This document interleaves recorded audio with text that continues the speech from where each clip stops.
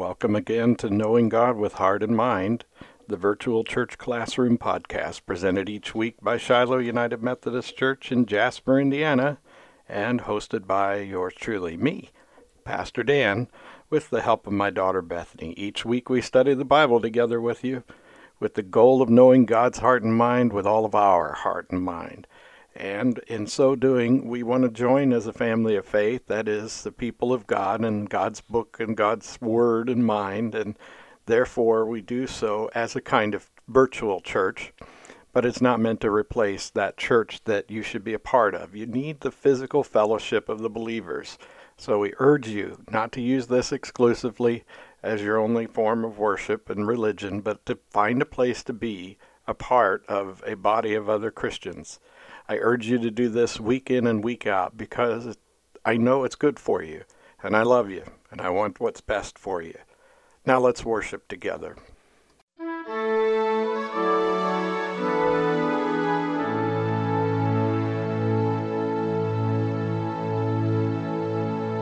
This is episode 24 of the Revelation Bible Study. It's recorded on September the 22nd, 2018, and we read today Psalm 25, a psalm of David. To you, O Lord, I lift my soul. In you I trust, O my God. Do not let me be put to the shame, nor let my enemies triumph over me. No one whose hope is in you will ever be put to shame, but they will be put to shame who are treacherous without excuse. Show me your ways, O Lord. Teach me your paths. Guide me in your truth and teach me.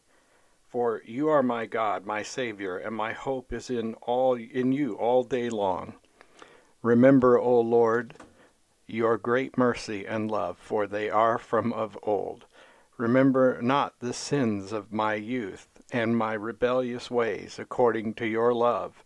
Remember me, for you are good, O Lord. Good and upright is the Lord. Therefore he instructs sinners in his ways. He guides the humble in what is right and teaches them his way. All the ways of the Lord are loving and faithful for those who keep the demands of his covenant. For the sake of your name, O Lord, forgive my iniquity, though it is great. Who then is man that fears the Lord? Who then is the man who fears the Lord? He will instruct him in the way chosen for him. He will spend his days in prosperity, and his descendants will inherit the land. The Lord confides in those who fear him. He makes his covenant known to them. My eyes are ever on the Lord, for only he will release my feet from the snare. Turn to me and be gracious to me, for I am lonely and afflicted. The troubles of my heart have multiplied. Free me from my anguish. Look upon my affliction and my distress, and take away all my sins. See how my enemies have increased, and how fiercely they hate me. Guard my life and rescue me. Let me not be put to shame, for I take refuge in you. For integrity and uprightness protect me, because my hope is in you. Redeem Israel, O God, from all their troubles.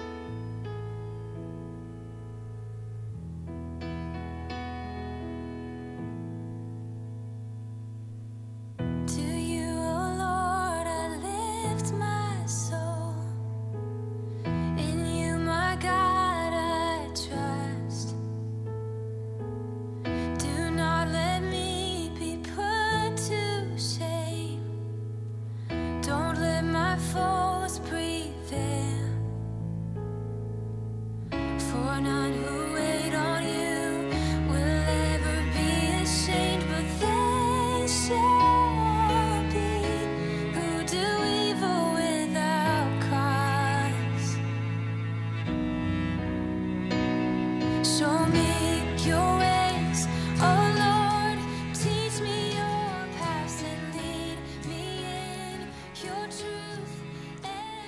Oh God, we join with the psalmist today, David, asking that you make our ways upright and blameless in your sight, that you keep our enemies at bay. And our enemies, Lord, they're your enemies. We have no one to fear, not with you on our side. And the only enemy that is of real consequence is Satan and his forces and those who would be aligned with him. So, Lord, we pray that you keep Satan at bay so that our lives might be an instrument of your grace and mercy in the world around us, that somehow we might be all that you ask us to be in a way that is pleasing to you, that sends a sweet fragrance into your nostrils. That is to say, Lord, we want to smell good to you, spiritually good, spiritually fit for the tasks upon us. Oh God, we want to serve you and love you and glorify you, especially when times are hard, especially when testing comes. Let us be your witnesses. Let us be those who boldly proclaim the gospel of Christ and who boldly serve those whom Christ loves dearly, so much so that he's died to save them. Oh God, have mercy on us as we pray, as we study together, and as we go about our lives, infused and filled with your Spirit, changed and transformed by your love, we pray. Amen.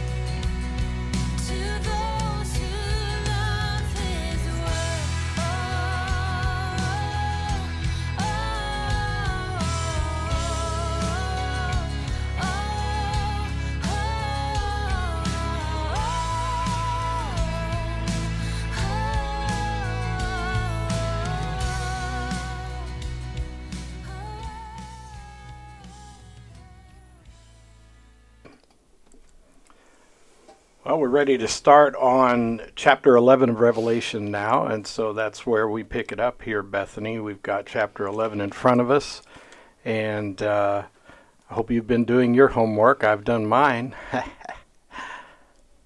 You're not saying anything. Does that mean you haven't been doing your homework, or are you just trying to embarrass Dad? No, to both.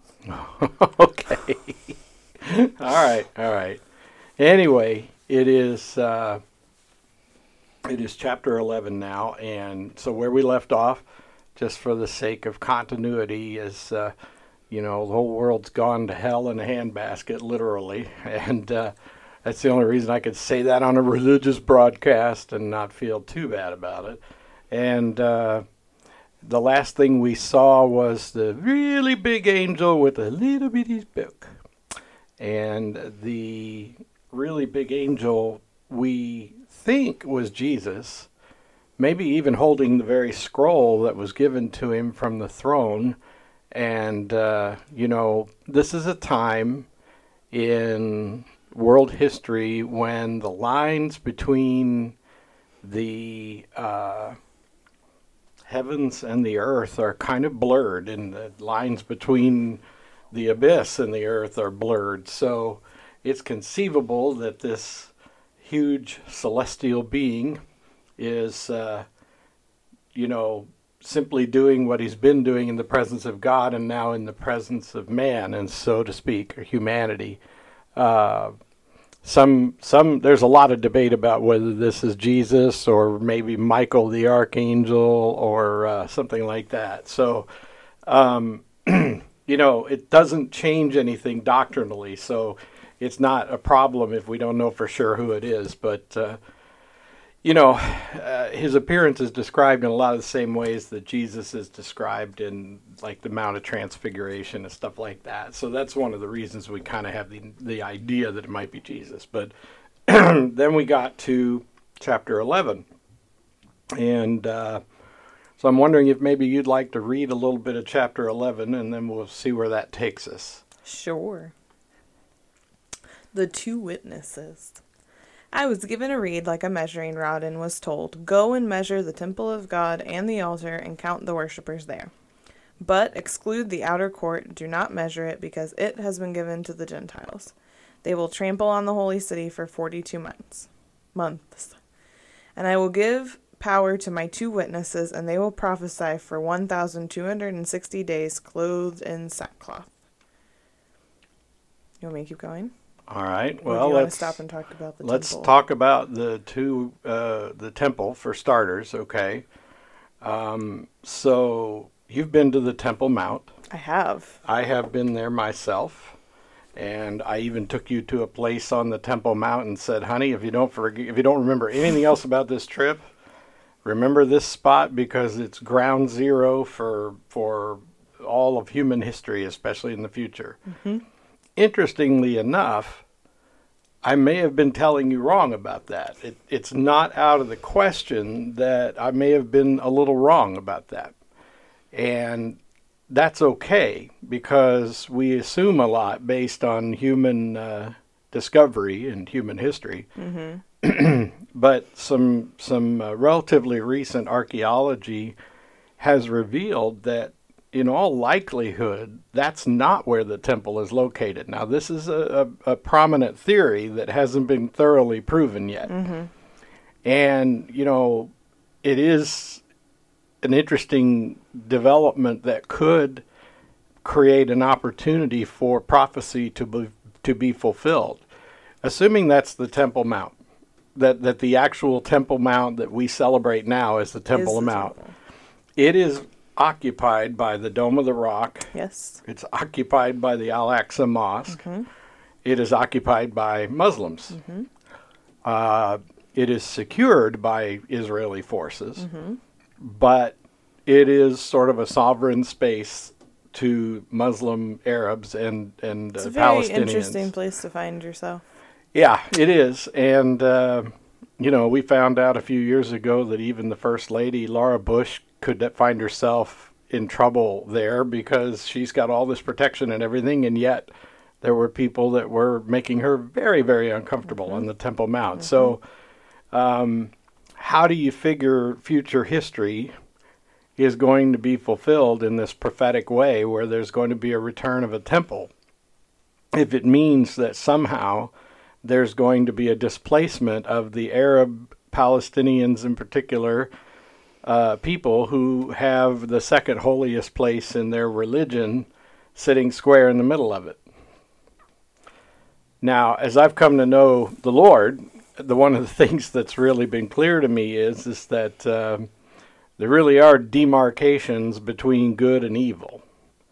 And I'm going to say something that might seem a little bit reckless, but it would seem that it would be consistent with God's behavior and with the world as the Bible knows it for the most sacred place in Jerusalem to Muslims to actually be a highly sacred pagan center for Romans. And in fact, the place that was holy to Jews and to Jesus was not there. So go with me on this a little bit. Okay.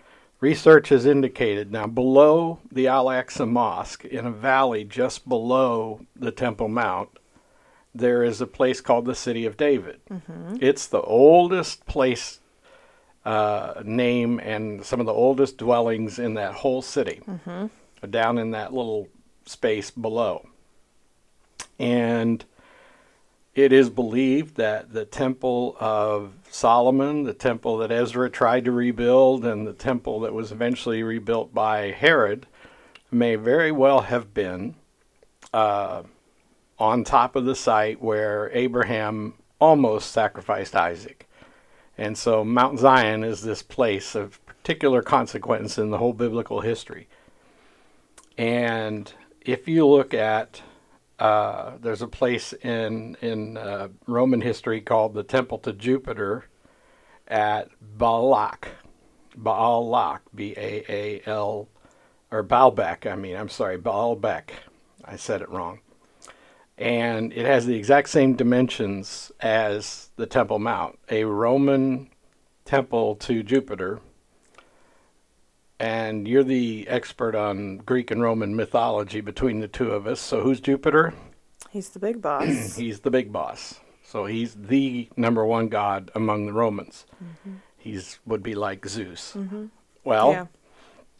So it's interesting that the Temple Mount, as it stands today in Jerusalem, has the exact same dimensions as a temple to Jupiter in another location.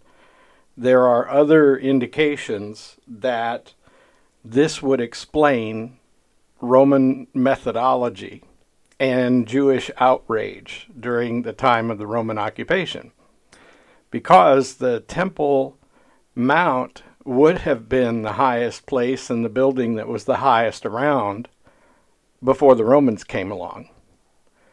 But then the Romans, being great engineers, they say, you can have your thing, but we're going to keep an eye on you. And if you remember in Scripture and history, the Jews were outraged because the Romans had actually erected something that was taller than the temple.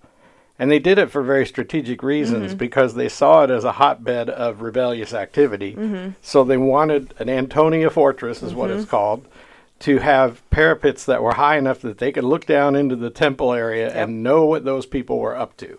Right.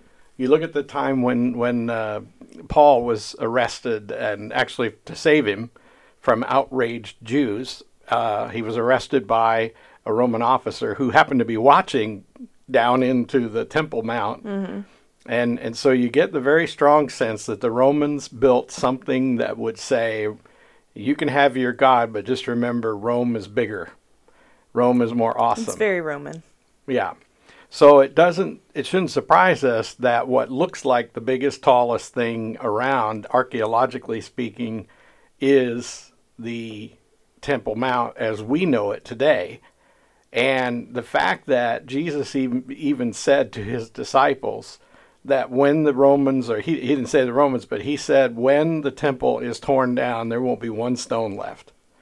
So the fact that there's nothing left to indicate that there was ever a temple. So what's, just for argument's purposes, what's the deal with all of those stones that we saw when we were there? Mm-hmm.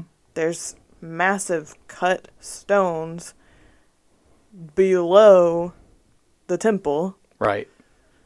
Where it would appear that when the temple fell, those were knocked down. Right. So for argument's sake, what was knocked down the first time then? Or the second time? Right. If it wasn't the temple, then what was it? Well, it very well could have been the temple.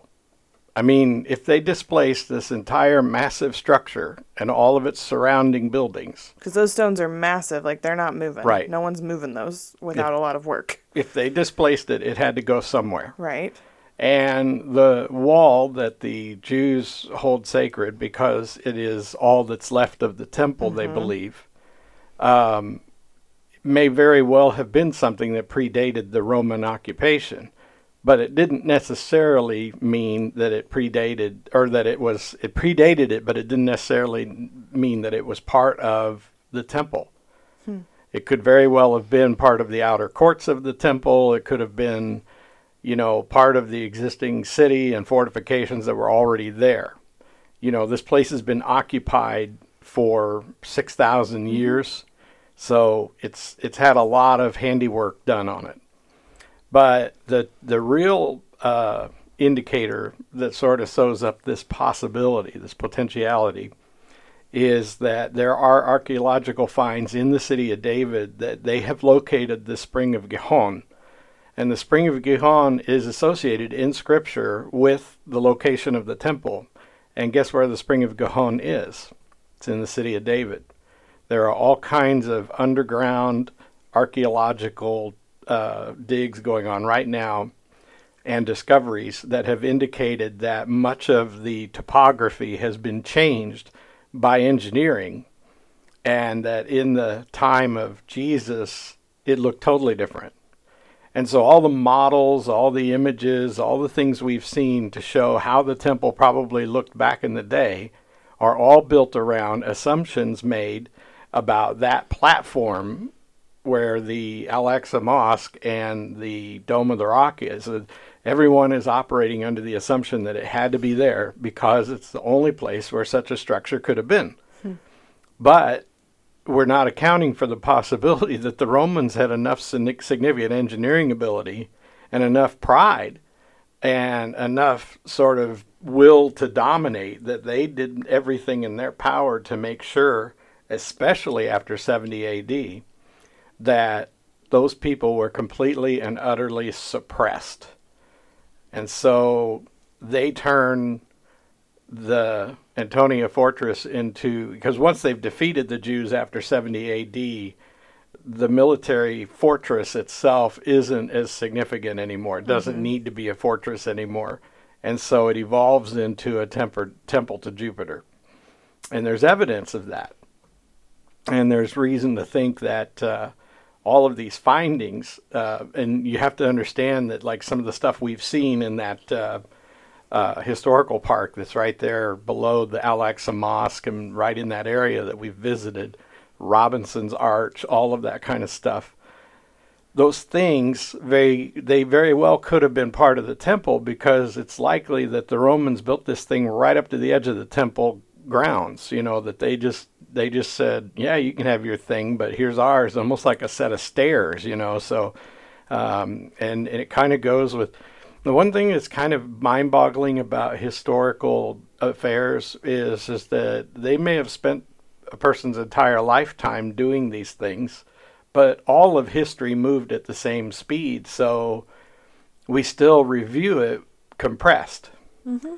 In other words, we can't compare how society ran and how things got done in those days with how things run and how they get done in these days. It took 2 or 3 years to move an army across the continent so that you could finally take down an enemy. And the enemy was counting on that. And that's why they would have sieges. Because they would hold these people captive within their walls until they could move enough military force in place to defeat their enemy. So they just made sure they cut off all their supplies, which can be done with a relatively small force. Well, in the same way, if it takes 2 or 3 years to get something done, it's completely plausible that the Romans spent years kind of diminishing the influence and the significance of the temple by creating something that was bigger, badder, and more significant. And it seems very unlikely that the Romans would have had any tolerance at all for having a sort of secondary status in a land that they occupied. That's not their MO. They never operated that way. What makes this theory interesting is that if it proves to be true, and this could very well happen in your lifetime, when there becomes, let's say, irrefutable evidence that the temple doesn't have to be located where the Dome of the Rock is in order to be in its proper location, if that were to happen, then suddenly a way of fulfilling prophecy becomes open that doesn't involve World War III. Because, everybody thinks that if you try to displace the Muslims from the Temple Mount, you're going to have an all-out war. And it could be that, and there's been all these theories about how there might be some sort of peace accord that leads to a coexistence so that you have the Dome of the Rock right next door to the Temple Mount. But neither one of the parties in that particular scenario are going to be content to have the second best place on the Temple Mount. It's just not going to happen. You know what I mean? And so no matter how you look at this thing playing out, it always seems like there's going to be some major conflict over trying to get a temple erected on the current location that's called the Temple Mount. But if it turns out that you can move 400 yards to one direction or the other and have it placed exactly, and if you can prove that in a way that people can't disagree with, reasonable people, then all of a sudden you've opened the possibility of a temple being rebuilt in Jerusalem. And if that were the case, that would be one of those Israel is our timeline for prophetic history. How's that strike you? I see a lot of weird expressions on your face that look like thinking. It's thinking. I don't know. I think I just need to go back and see for myself again. Well, I think I'll have to help you make that happen. Just so happens at the time this is being recorded, we are planning another trip to the Holy Land. We look to go a year from now in October of 2019. And, when we get there, who knows what we'll see. And I was just thinking about the teaching steps. I've wanted to go to the city of David on previous trips.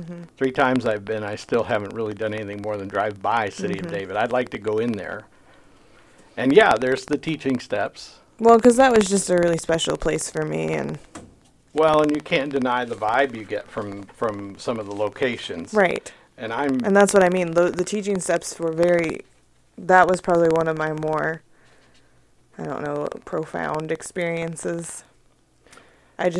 Sitting on those teaching steps was and I don't know. Well, the fact that they might not be a part, or that they, like I said, I need to go look again. I wouldn't go so far as to say that they're not, okay? And I'm not trying to make this theory work. What I'm trying to say is that the thing that I feel strongly about is not so much the idea that there is, in fact, a different location for the Temple Mount. That doesn't get my juices flowing, like the idea that what we see, just because it seems to be the perfect place to put such a thing, is in fact the Temple Mount. In other words, an awful lot of assumptions have been made throughout the history of that location, built around the idea that because you have this great, huge, and it is really, as archaeology goes, it's a pretty remarkable place. It is a huge, flat surface built by relatively ancient people without the kind of technology we have now, that sits in the middle of everything there. And it certainly is an impressive structure. And so it's not beautiful. Yeah. It's stunning.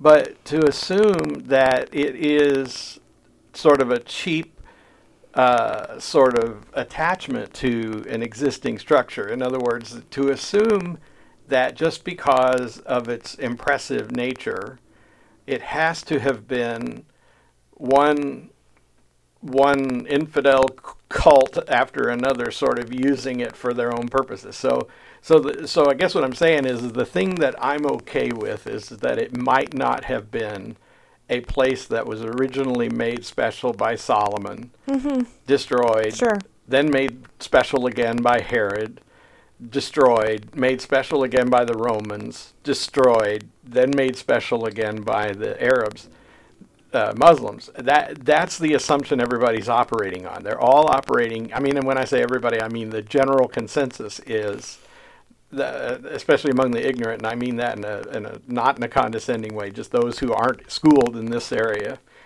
they just assume that that's how this goes, you got the same little plot of ground and everybody just tears down the building on top of it and puts a different building there. But there's every reason to think that the successive generations of ideologies, because ideologies are way more powerful than governments. Ideologies are way more dangerous than a rule of law. And so the Romans come in and they want to replace the ideology of the Jews with the rule of law. But then the Muslims come along after the Romans and they want to replace the rule of law with an ideology. And what do? They don't just knock the building down and put something else on top of it.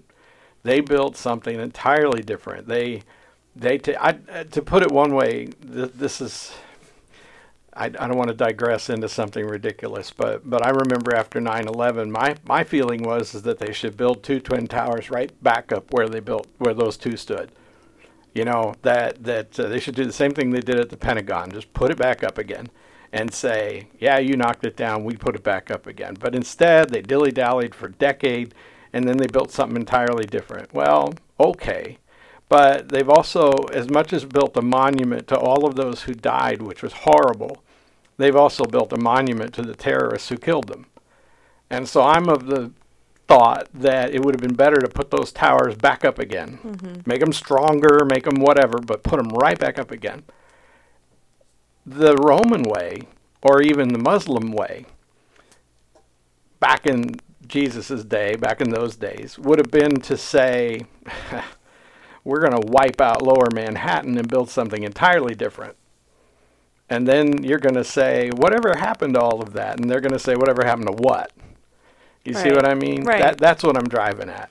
It's so whether or not the actual temple turns out to be in what now looks to be the city of David, it could be some cross between the two. It could be the city of David extended further up than it does now, and that over the years of replacing what was there, they've kind of encroached upon the city of David. So it could be that the temple and the Gihon Spring or whatever, they can still be located, but the grounds as they once were because are like probably, the ritual baths and stuff are there. Like, yeah.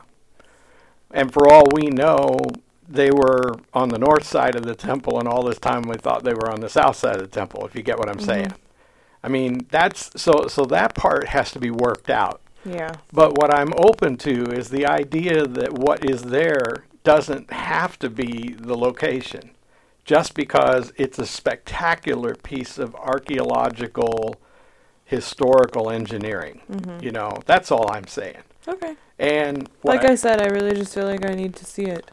but bringing it back to the Yeah, passage look at that it. we just read, what makes it interesting about the passage we just read is that part of God's plan for the end of days is to have them draw out the lines of the Temple Mount, to measure it out. It's like so I wanted to bring it full circle, because the whole reason I bring this up in the first place is because we're hearing in this passage that they're going to redraw the lines and they're going to go back to putting that temple back up again. And how's this going to happen? If not World War III? Maybe because it isn't going to have to be exactly where everybody thinks it should be. And maybe and I hesitate to say this, but it's my twisted sense of humor.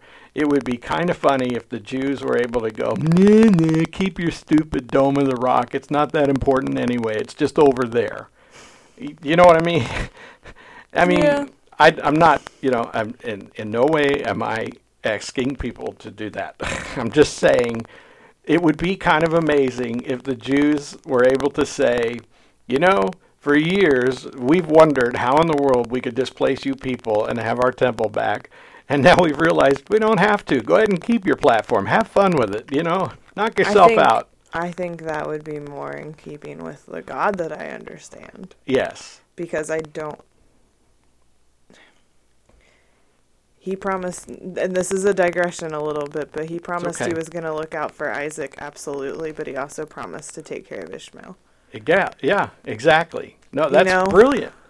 That's brilliant. And yet, there's a history with the people of Ishmael. Oh, absolutely. That involves names that suggest all kinds of untoward behavior. Absolutely, but God said that he was going to take care of him too. Yep. So to me, God makes a promise he's not going back on it, and that would be that would actually win me over to this idea more than my actual knowledge of what the temple looks like from going. Yeah. Because I don't think God's master plan would involve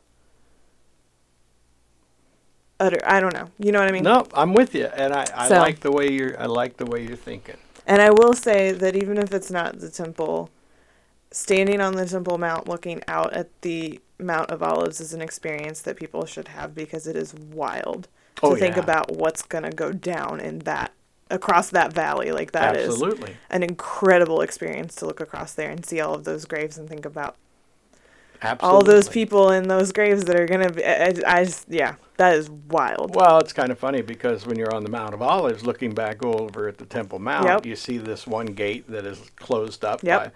And Purposefully the Muslims closed up. closed it up because the Crusaders were convinced that was the one Jesus was going through when he entered the temple and called himself Messiah. So the Crusaders put a tremendous significance on that, because they decided that was the spot. Yeah. And so what did the Muslims do? They closed it up, and no Christian or Jew can get anywhere near that Yep. gate right now. Yep. And you gotta kind of laugh, and it sort of supports my theory that if the conquerors want to suppress your ideology, they'll go all out. Oh, for sure. And so it's kind of an And it interesting also makes concept. you wonder why they're, because I think I said this at 14 when I stood on the Mount of Olives with you. I remember saying something about this. Kind of makes you wonder, they say that he wasn't the Messiah, but they were scared enough that they closed that gate up. And I just think that's really interesting. Exactly. And there's a strange sort of mindset there that says, why would you block it up If you're not convinced he's the guy. Yeah, and honestly, if you think that blocking it up is going to keep him from going through it, then you don't understand who he is. You don't know Jesus. But my mind wanders. I've become a student of the Crusades and all of this because it's just clear to me that all of it is significant to the story of Christianity and Judaism and everything. And so, you have to understand that the Muslims are still pretty upset about the Crusades even now. And the way the Crusaders fought amongst themselves and the various factions they had. And the Muslims were definitely deeply affected by the presence of these white people from Europe, and so it's not hard to imagine them blocking it up. It's just hard to imagine them thinking that would keep a real son of God from going through that gate. But if it was just to torment the people that had tormented you. Yeah, for sure. And I guess that's the idea. Well, all right. So you started reading about the two witnesses. We did. You want to take us a little further on that, please? These are the two olive trees and the two lampstands that stand before the Lord of the earth. If anyone tries to harm them, fire comes from their mouths and devours their enemies. This is how anyone who wants to harm them must die. These men have power to shut up the sky so that it will not rain during the time they are prophesying, and they have power to turn the water into blood and to strike the earth with every kind of plague as often as they want. Now when they have finished their testimony, the beast that comes up from the abyss will attack them and overpower and kill them. Their bodies will lie in the streets of the great city, which is figuratively called Sodom and Egypt, where also their Lord was crucified. For 3.5 days, men from every people, tribe, language, and nation will gaze on their bodies and refuse them burial. The inhabitants of the earth will gloat over them and will celebrate by sending each other gifts because these prophets had tormented those who live on the earth. But after the 3.5 days, a breath of life from God entered them, and they stood on their feet, and terror struck those who saw them. Then they heard a loud voice from heaven saying to them, "Come up here," and they went up to heaven in a cloud while their enemies looked on. At that very hour there was a severe earthquake, and a tenth of the city collapsed. 7,000 people were killed in the earthquake, and the survivors were terrified and gave glory to the God of heaven. The second woe has passed. The third woe is coming. So the reason that I lost my place is because I noticed a tense change, and it really threw my brain off. But the tense changes from present to past. Right. Which is kind of weird. Like it's like future tense to past tense, because it's talking about what's going to happen when the prophets are doing it, and then after they die, and then it's been 3.5 days, it switches to past tense. It says a breath of life from God entered them. Right. And that really messed with my brain. But I don't know if it's significant or not, but it's weird that it goes from like future tense to past tense. So my first thought is that we did hear that they prophesied for over 1,000 days. It says they will prophesy. Right. They will prophesy for over 1,000 days. That's a long time. That's a few years. Yeah, it's like over 3 years. Right.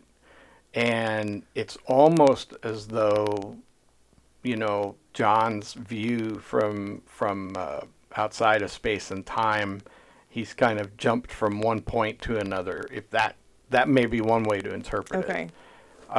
So there's some really cool evidence of who these two guys probably are. Yes. And I think this is one of the coolest things in Revelation. So, Me too. so we start, let's say, with Jeremiah. I mean Joshua. I was doing this when we were preaching Joshua. So we start with Joshua. He sends two spies into Jericho. Excuse me. This is very unradio professional.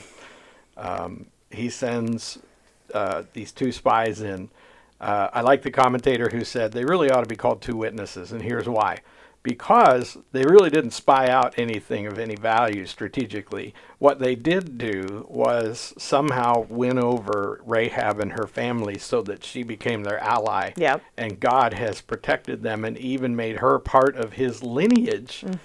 So she turned out to be pretty special, and it all started with these two guys who witnessed to her, who told her about the power of God and where God was coming from, where they were coming from, and what God had done to get them that far. And somehow she's convinced, and she says, "I'll help you if you promise to spare me." And there's every reason to think she didn't just do it for self-preservation. She gave her life to God. Right. And I think we can agree that that's probably the case, because then who's her kid? Boaz, who's her descendant? Jesus. Yeah. So it's pretty fair bet that Rahab was pretty special, and it started with two witnesses. Then you have, I'll just jump ahead to the Mount of Transfiguration. Two guys show up, Moses and Elijah. And then you have at the resurrection of Jesus, there are two guys, and they're described as men. And some people just say they're angels, but they're described as men. Right. And then there are two men who are there when Jesus ascends to heaven. And Torah law says that wherever anything is valid, there will be at least two witnesses. So nothing counts if it's just one witness. It always has to have two witnesses. Right. So every significant affirmation from heaven is accompanied by two witnesses. The affirmations of Jesus, accompanied by two witnesses. The affirmation of his resurrection, two witnesses. The affirmation of his ascension, and not that he just went to live in exile somewhere, two witnesses. And the interesting thing is those two guys are identified at the Mount of Transfiguration as Moses and Elijah. Those are both guys who had particular powers that had been given to them by God, or at least God worked miracles through them in a particular way. Moses and the plagues, Elijah and his being able to make fire come down and stuff like that. And so, lo and behold, these two guys show up at and we know it's Jerusalem because it says it's the place of the crucifixion, but they're metaphorically referred to as Sodom and Egypt, which, by the way, in my mind, Sodom is and Gomorrah are always associated with sexual immorality, perversion, all kinds of really just bizarre human behavior. But Egypt is always associated with demonic, half human, half people with heads that actually fit inside those funny hats they wore, all this kind of stuff. So what we see is that Israel, and Jerusalem in particular, at this point in the story, has descended into a perversion of morality and some kind of weird demonic activity. And you can't help but associate Egypt with Moses, too. And the Elijah Sodom one is a little less direct, but I do associate Elijah with... Well, the priest of Baal. Right. Well, that's what I was about to say. I sorry. associate him with things that are similar to Sodom. Right. So that's kind of a point in the right direction, Yeah. too. Especially since, they can call down fire from their mouths, apparently, and bring plagues to the earth. And the plagues that are mentioned are plagues that have happened with Moses. By Moses. I mean, not by Moses, by God through Moses, but... That's anyway. right. Well, and so it's very interesting that these guys are there all the time prophesying, and people hate them. Absolutely hate them. And I started thinking about that today before we got ready to record, and I thought, sure, they probably hated them for what they said, but then I thought, no, look what's already happened to the world up to this point. And up to this point, because we've seen world leaders who would rather, they say they think it'd be better if they just crawled under the earth, and it's because we spread this out over weeks, we forget that a lot of really terrible things have happened, and these people are afraid. And they're the last of their kind. Yeah. And they resort to immoral behavior and stuff, because that's generally what people do. Eat, drink, and be merry, for tomorrow we die is sort of a very human mindset. It's generally one kind of person seeing imminent disaster prays, and another kind of person says, well, I might as well go into disaster loaded or whatever. And so there are two ways that people generally respond to impending doom. And we're hearing that Jerusalem is being described as people putting their faith in anything other than the God who's behind this, and putting their flesh, the wants of their flesh out there, because it's like, hey, we don't know when the next plague's going to hit. We don't know when the next comet's going to fall from the sky. And then these guys are there saying, what do you think they prophesied about? You're stupid, because it's God who did this, So they're telling them what's really going on. And it's kind of like the world's probably gotten really comfortable without Christians and evangelists and people like that around thumping their Bibles and telling them, because what is the most common complaint against Christians is that we're all trying to condemn people's behavior, that we're all trying to judge people and everything. And there's a certain part of that I could talk about, because I do think Christians have messed up over the generations because they're too judgmental. You're holding people to an unrealistic standard until they become believers. Then it's a different story. And even then, we have to treat people with the same dignity and grace that God gave us. But in reality, the people who really hate Christians and Jews and anybody who preaches morality to them, it's because they don't want to be told they can't do everything they want. They can't have everything they want. So I guess these guys really got on everybody's nerves. And then this world leader emerges and shows up in Jerusalem, and he takes them out. Yeah, the beast. And there's an interesting little sidelight there. There's something I've been saying to people since I've been a pastor quite regularly. It usually happens in a nursing home or a hospital room, sometimes in a person's home. They're very old. They've been through a lot of physical problems. They've lost a lot of people they love. They're ready to die. And they look at me and they say, why can't I die? And as a pastor, that's a really hard question to answer. It's really hard because it's painful. But the answer I give them is the only one I can give them, and that is, well, I guess you're not done till God says so. This passage says that they were protected from every attempt on them until they were done. And then they were allowed to die.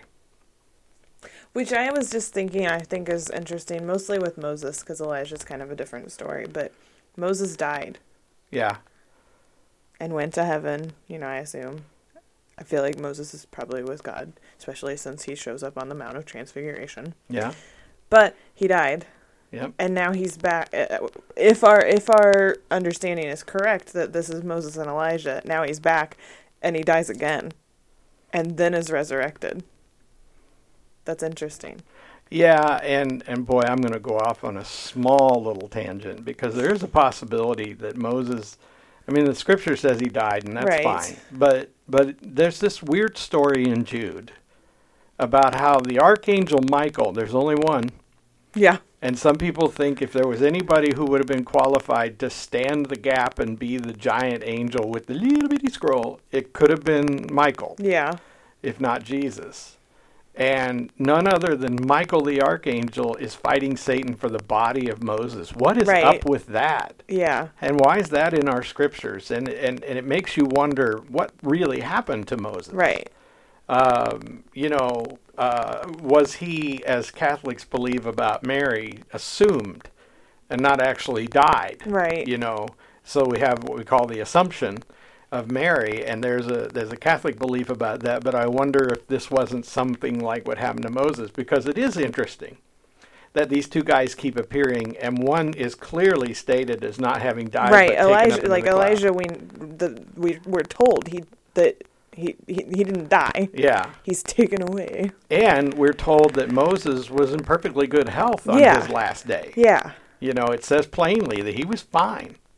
but he wasn't allowed to go. And then we have this weird story in Jude about how Michael Yeah. fought to collect his body. And there's a sense that something unusual happened with Moses, too. Yeah. I find that interesting. I do too. You know, I don't know that it matters that much, but it's No, curious. well, it seems interesting to me that he could die twice and then be resurrected. Yeah. Versus like Elijah being taken up and then coming back for this appointed time Yeah. to die and be resurrected. Yeah. And this really is fascinating. And like among the first. You know, the whole to world be- is rejoicing because these two guys are dead. They're dancing around their bodies. They're giving presents to each other. Also, It's 3.5 days they laid in the street and then they came back to life. That had to be terrifying. Gross.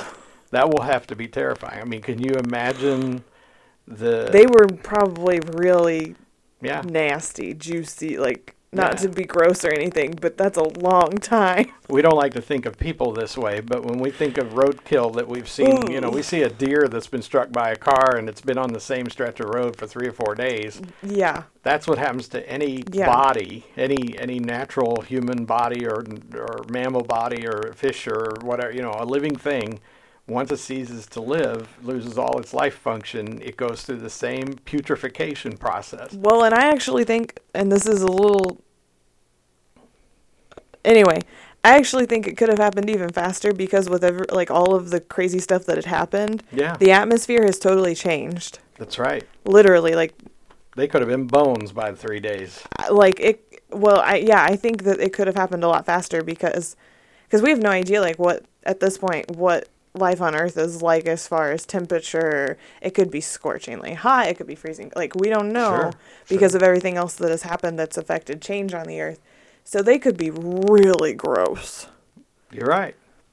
Which means that And when then they are they come back. resurrected, when they're resurrected, we assume I mean, I think when a they breath come of life back to from life, God. yeah, when they come back to life, it had to be terrifying. Yeah, terror struck those who saw them. I would be terrified to see something like that. And there's evidence because the passages indicate this that people were watching 24/7.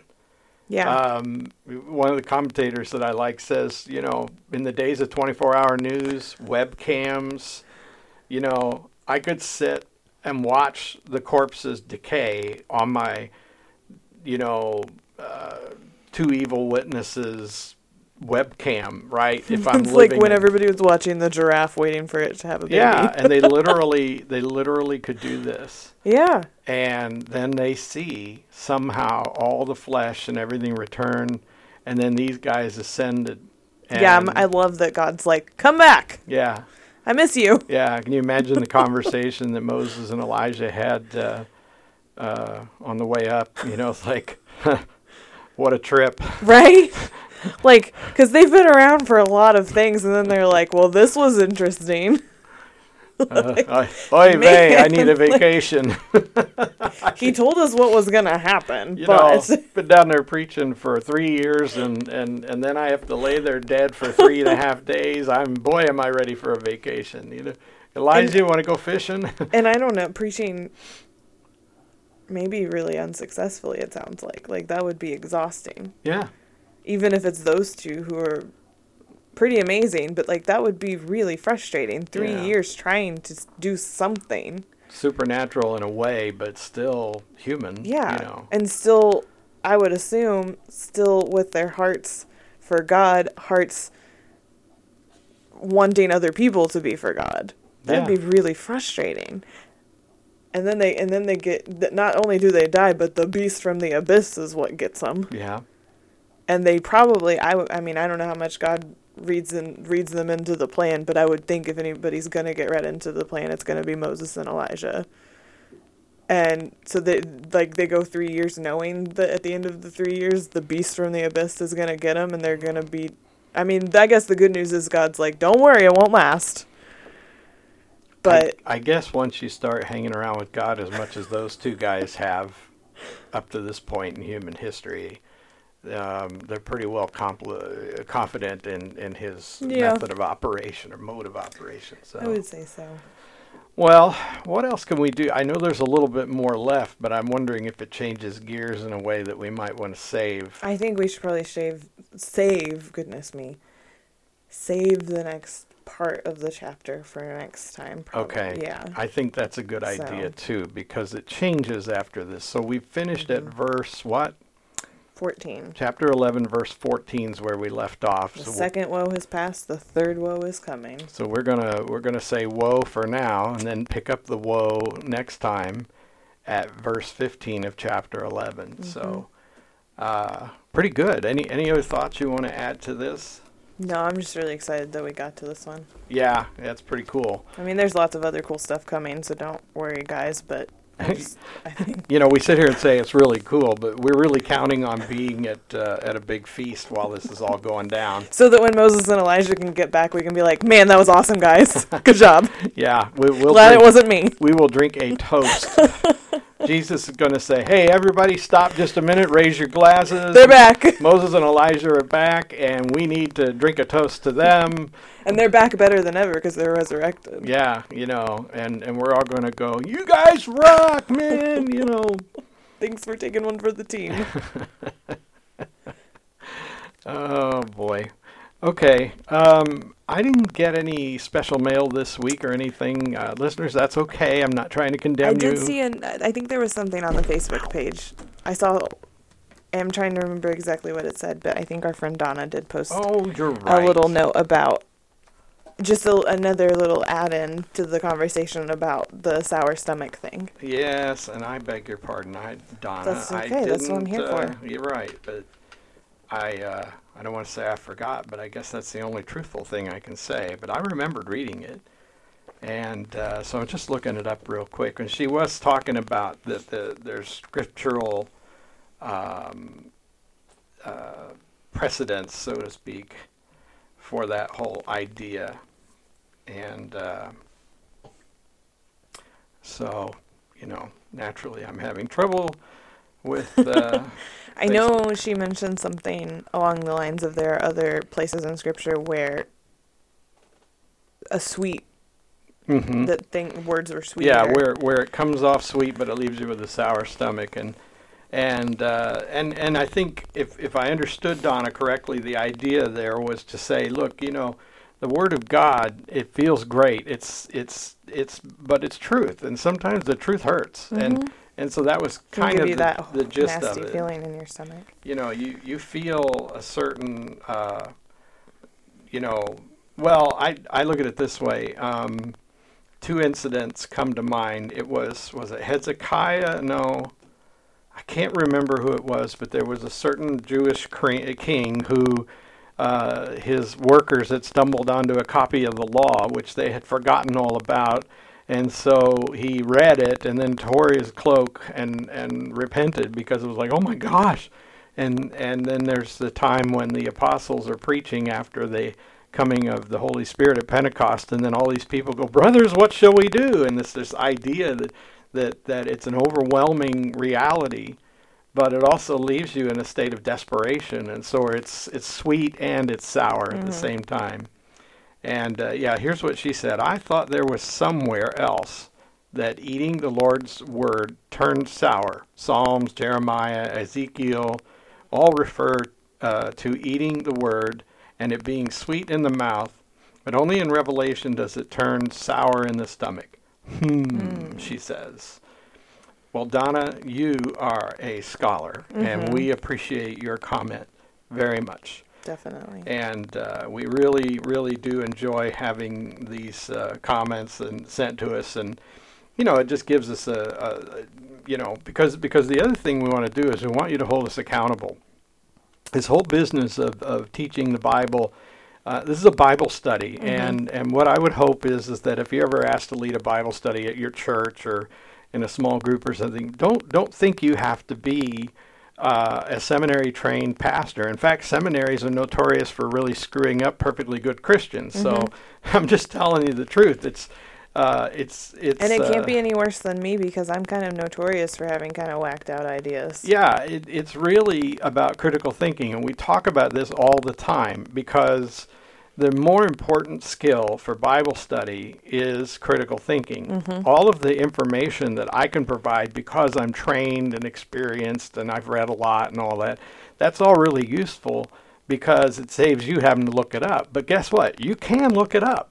You know, you don't have to be a scholar before you start studying Scripture or have a scholar for a Sunday school teacher. What you need is somebody who's willing to say, let's learn together. And as long as one person or two is willing to just provide that little bit of leadership and motivation, you can find out whatever you need to know. I think just somebody who's excited about the best book ever. Yeah, exactly. And an amazing book. Right. We were talking in Sundays or Wednesday night Bible study about what an amazing book it is because it is so precise and so remarkable. Well, we've hit 1 hour, my dear. Okay. And so I hope we get lots of listener mail this week because this was juicy, guys. Yeah. Please tell us what you think. It's fun to hear from you. And, well, Bethany, I think I'm just going to say to everybody, we love you, thank you, God bless you, and goodbye.